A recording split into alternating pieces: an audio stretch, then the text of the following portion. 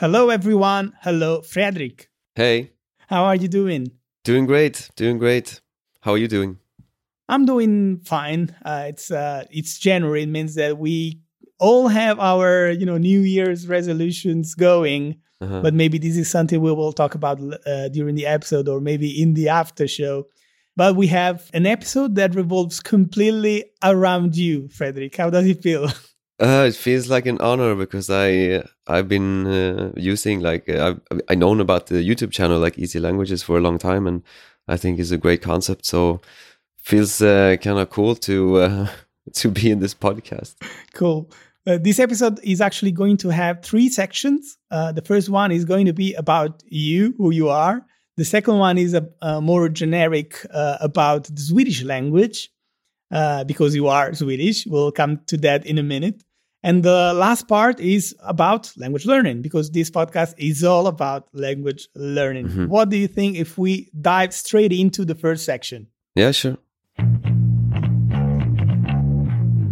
So my first question is, who is Fredrik? What is your language story? You know, the subtitle of this podcast is Stories of Language Learning. Uh-huh. So what is your story?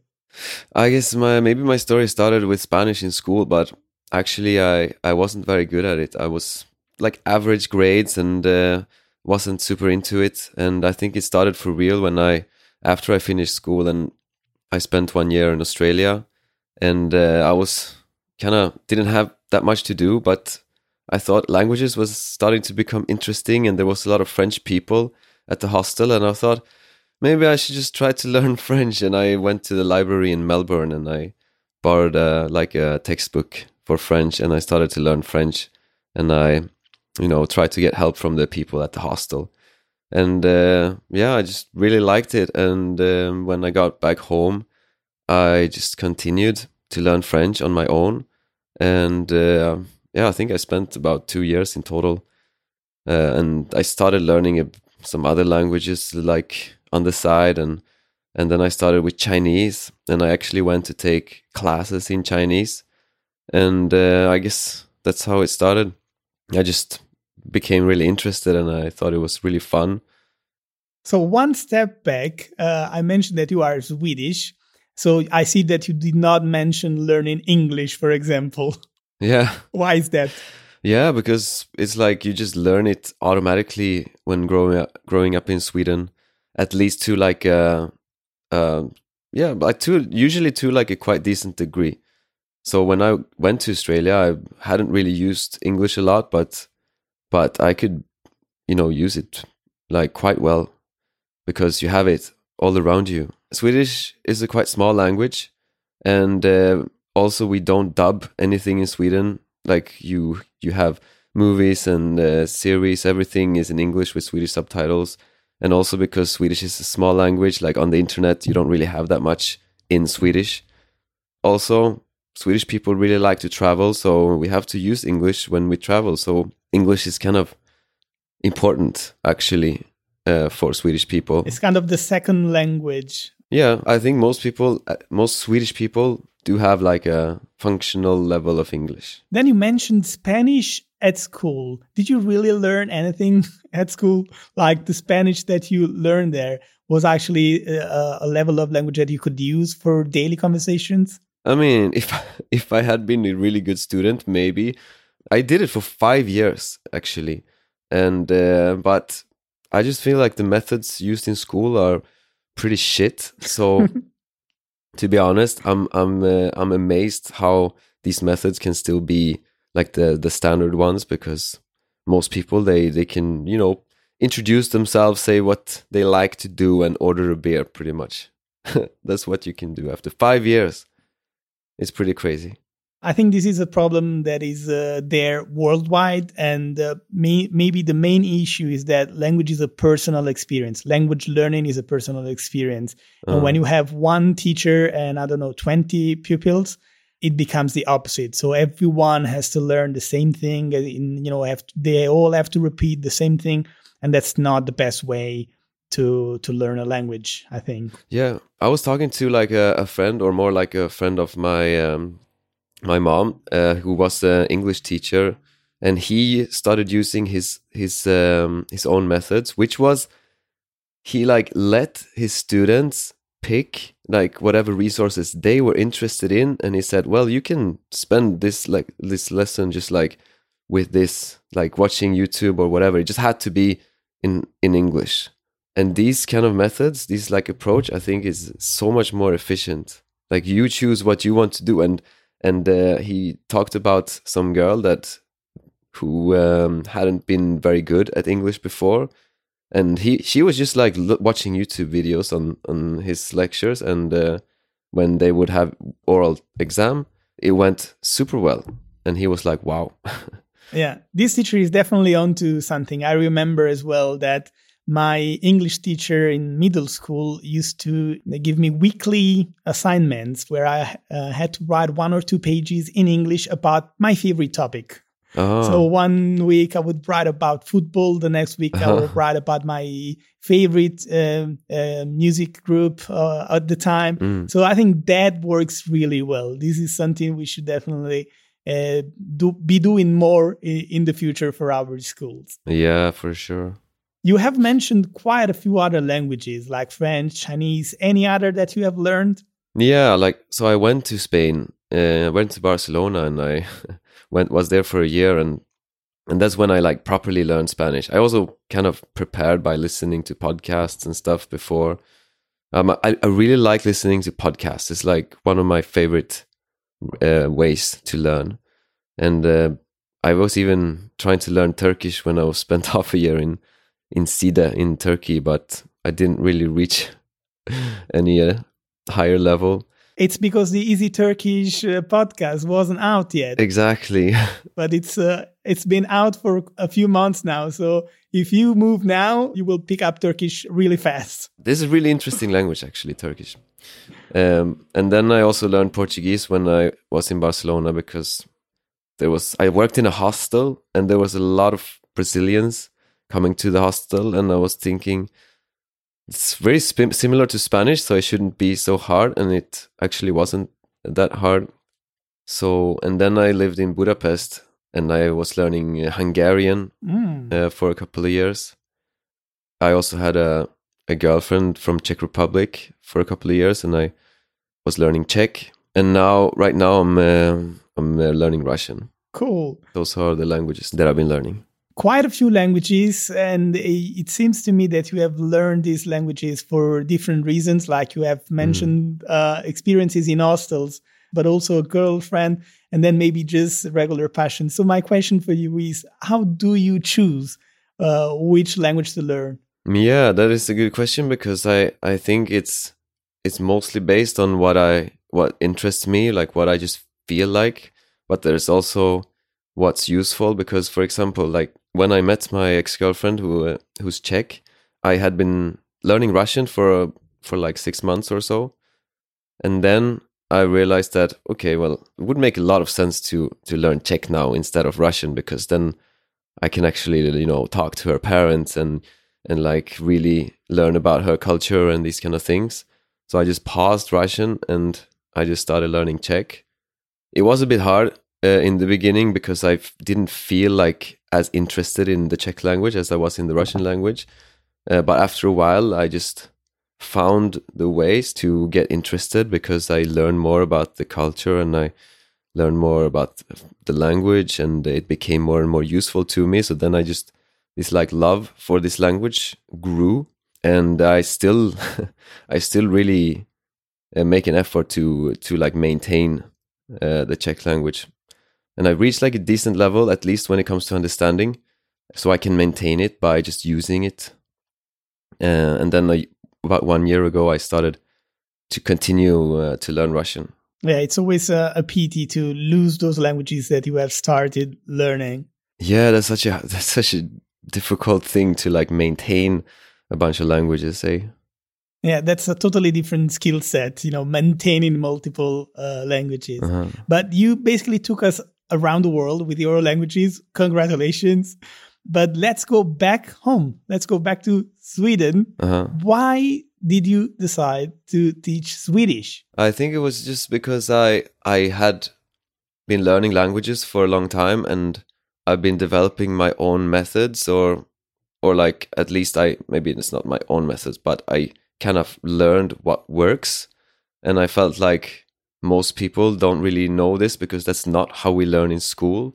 And I felt like I want to try this, like my specific approach, because I had the feeling like this might actually work really well, and it wouldn't be like that difficult probably, because I was thinking, okay, well, I'm just gonna have conversations with people and do it at their level, and then you will learn, which is a very simple concept, but it works pretty well. And you will just, I was gonna write down all the new words that we would use, and then you can just learn them, practice them, and then every time you will just get a little bit better. So you have a website which is called swedishlinguist.com, but especially you have your own podcast. Yeah. Which is? A Simple Swedish Podcast. Which is very cool. I have to really tell you, honestly, it's a great podcast for learners of Swedish language in general, but it's a great podcast, generally speaking. I never miss an episode, and it's basically the only activity I've done in the last couple of years with Swedish, and I love it because the level is just perfect for, those intermediate students, let's say. But also, it's not just about the Swedish language and the Swedish culture. It's also a podcast about personal improvement, isn't it? Yeah, I guess because that's just a subject that is very interesting to me, and has been a big part of my life. Yeah, I just try to make the kind of podcast that I would want to have if I was learning Swedish, because this is like the kind of resource that I always look for when I learn languages. Like podcasts, like a little bit more easy level, not like beginner stage, but somewhere in between, like you said, like intermediate, because then you can actually follow along and you can just listen to an interesting topic while you're learning the language, which is pretty much I think is the best way to learn languages, to just use it in a way that is enjoyable to you and is on a good level for you. I think you've hit a sweet spot there, because for the beginners, there's plenty of books with audio recordings. There's also a lot of courses online that kind of take you through the beginner stages of learning a new language. And for the advanced languages, there's plenty of actual content from the country where that language is spoken. But for the intermediate level, which is, that plateau where most students find themselves lost, there's not so much. So it was a great idea, and you're delivering it perfectly. So we are going to leave the links to your website and your podcast in the show notes. It's absolutely recommended. And it is a great bridge for me to take you to the second section of this podcast. Okay. Thank you for those words. Swedish, this wonderful language. It's, of course, a Germanic language. So it's basically in the same family as English and German. Not everyone knows that. And this tells you that if you already speak one of those two languages, it's a little bit easier for you to also learn Swedish. But it's actually part of a different subfamily. So it's the North Germanic family. So in the same family with Norwegian and Danish. And before learning Swedish, the question that I had in my mind all the time was, if I learn Swedish, would I be able to also understand and talk to people from Norway or Denmark? Did you ever listen to Norwegian or Danish? I've read something, and generally speaking, well, now I'm let's say a B1 or intermediate in Swedish. I could understand most of the words that I find written, but when it comes to listening, that percentage would go lower and lower. So how does it really work as a Swedish? For example, I remember when I think in one of the events where we met, there were some other people from Norway, and you were speaking to that guy from Norway. But you were speaking Swedish and he was speaking Norwegian. How could you understand each other?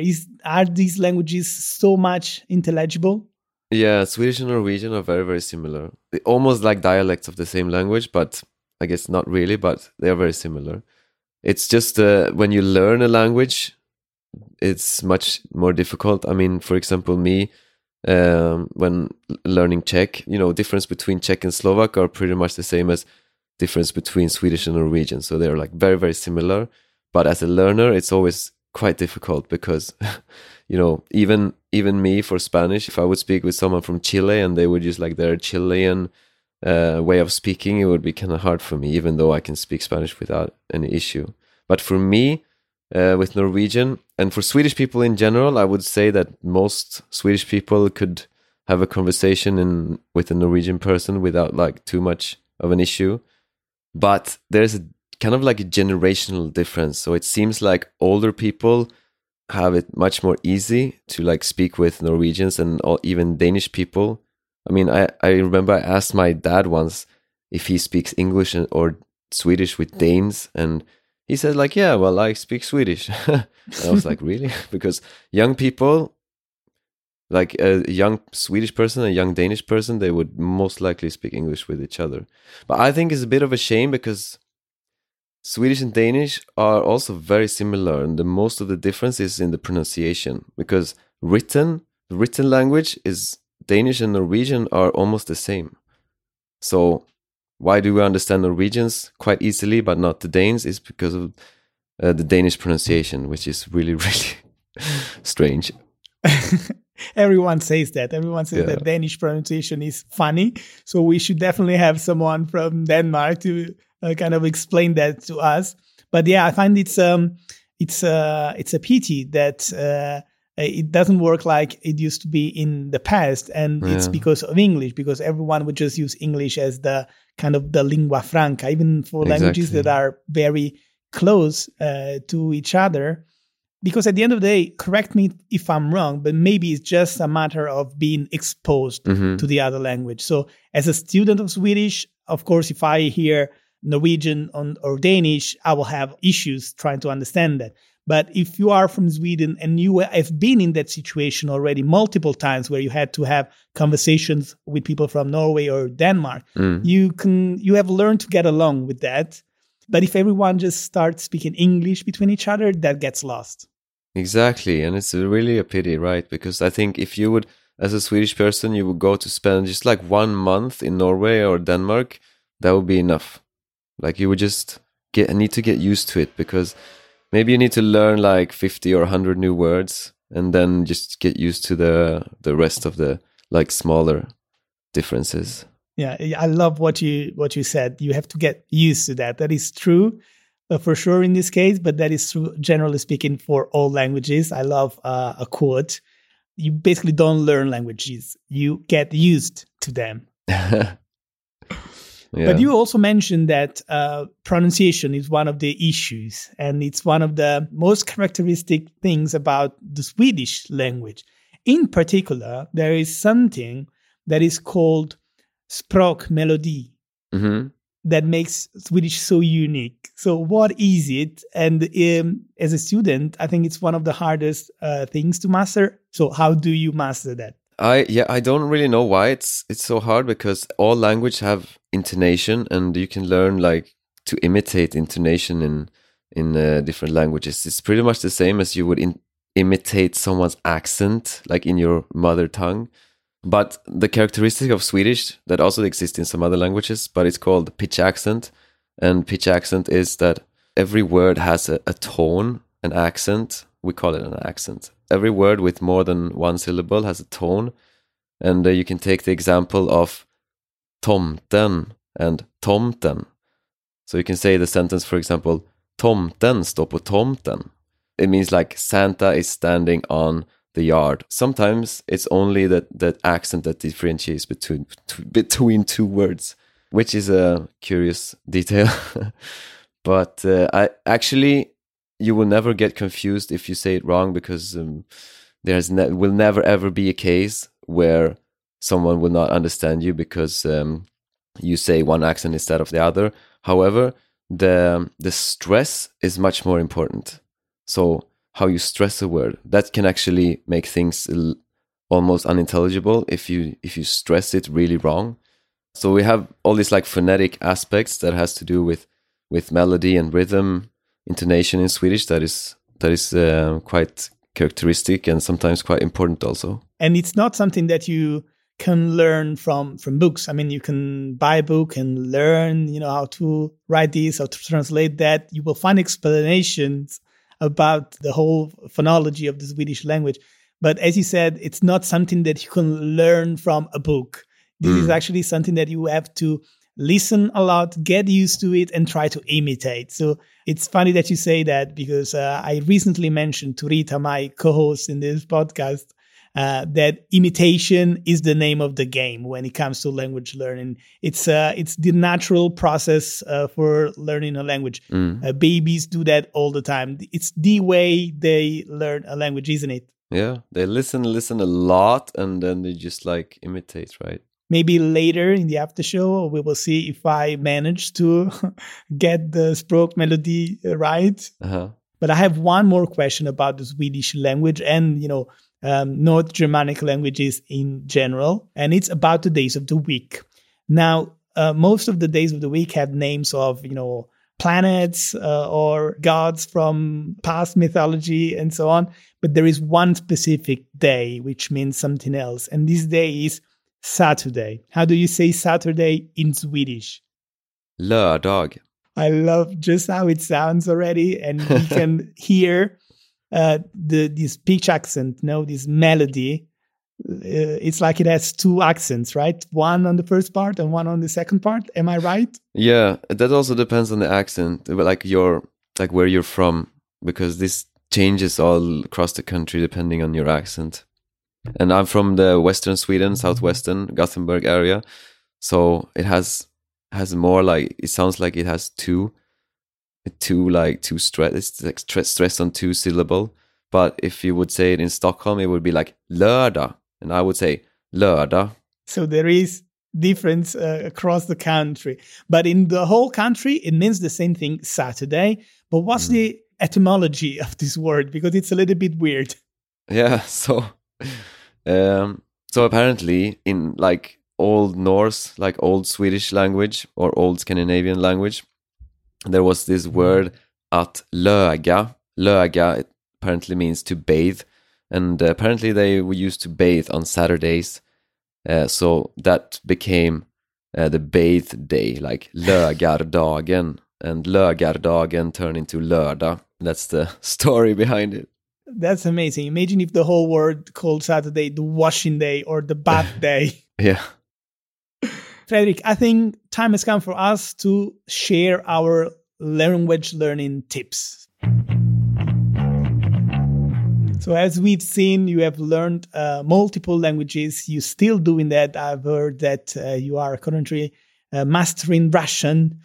So what's your method? How do you do that? And of course, if you can share some specific tips for our listeners. I think my methodology is very heavily centered around comprehensible input, which is reading and listening to content on your level. So I read and listen to Russian every day. Like, I try to find content that is on a suitable level for me, which means that I can follow along usually in what I read or what's being said. So I found like a few podcasts, for example, that are on not like native level, but they make their language a little bit easier, like Russian with Max. And I use Link a lot. This like web tool / app, that the one made by Stephen Kaufman for reading, I think is great. So I read Harry Potter right now in Russian using that tool. Cool. So I read and listen every day, or I try to do every day. And then for speaking, my favorite thing is to do like online private classes, pretty much. I haven't really done it as much as I feel like I should do. But if I would like give you a recipe for what I think is the best way to learn language, is lots and lots of comprehensible input, and to have conversations with natives every now and then. But you don't have to do it in the beginning. Actually, I think it's better to just focus on input and understanding the language for a while before you actually start using it. Unless you really like to use it from the beginning, because obviously the best method is the method that you will use and that you will enjoy using, so you will do it a lot. So yeah. Yeah, I love how you summed it up because you talked about input first, but then you did not forget about the output part. So if you combine both, and maybe in this sequence, you will get possibly the best results. Of course, everyone is different, and it also depends on what kind of learner you are. You might not be surprised because we've talked about this already in the past, but it's pretty much the same methodology that I use as well, and that I found that it works really well for me too. So comprehensible and compelling input first, and then output. You also said something interesting about the output, that you think that the best way to practice output is to actually book lessons with teachers or tutors where you can practice the language, but you don't do that that often. And here I am as well doing the same kind of sin. So why is that? Why is it that you don't really practice the language with tutors as much as you think it should be the case? It's probably a combination of time and money and just neglect. I don't really have a very good excuse for it, but it's just turned out like that. But it's on my to-do list for this year. I set a goal for this year to really get like all the languages I actually have to have them in a decent conversational level, including Russian, including Czech, even including Hungarian. And Hungarian is like the hardest one out of them. My goal is to have one language lesson, like conversation class, per week. That's a cool plan. In my case, it's also a combination of other factors like laziness, for sure. Yeah.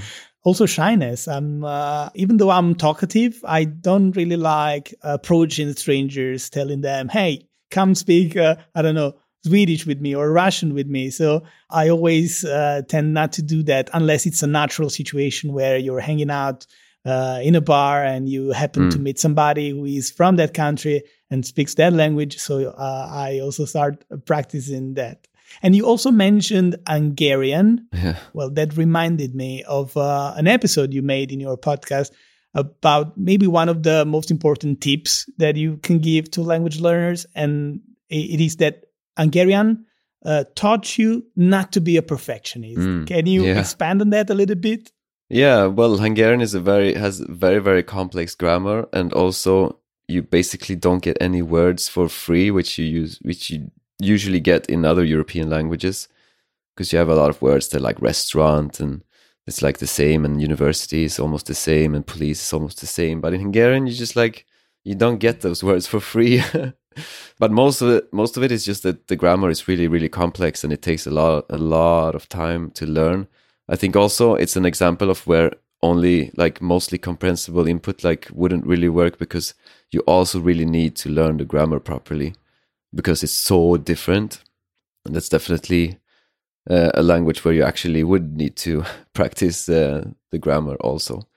But I just realized that I just wouldn't be able to practice the language if I was trying to do it perfectly. So I just realized, okay, I just have to speak bad Hungarian, otherwise I would just never get any practice. So, and that was really good for me because it taught me to kind of relax a bit and not really care too much about being a perfectionist, which is really, really bad.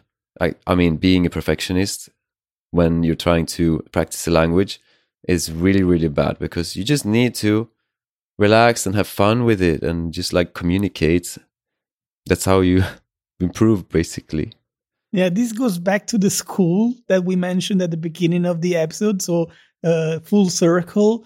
I think this is because in school, they teach you that language is performance. You get a mark, you get a grade for how well you were speaking Spanish or English or French or whatever. And instead, we should stop thinking about that language is not performance. Language is just, communication. So you have to enjoy learning a language. You have to enjoy practicing the language. And if you make mistakes, well, then so be it. It's a natural and necessary step in order to reach, communicational fluency. Exactly. Imagine if we would like grade our children when they learn their mother tongue. You're like, oh shit, you said this wrong. Yeah, that's a great example. It's one that I find very fitting. Well, I think it's all for the episode. Thank you very much, Fredrik. Tack så mycket. Now it's time for us to say goodbye, but also to keep talking in different languages in our after show. So for those who support us, and you can do so by going on our website, easy-languages.org/podcast. For everyone else, we'll meet next week. Thank you so much for having me. Bye-bye. Ciao.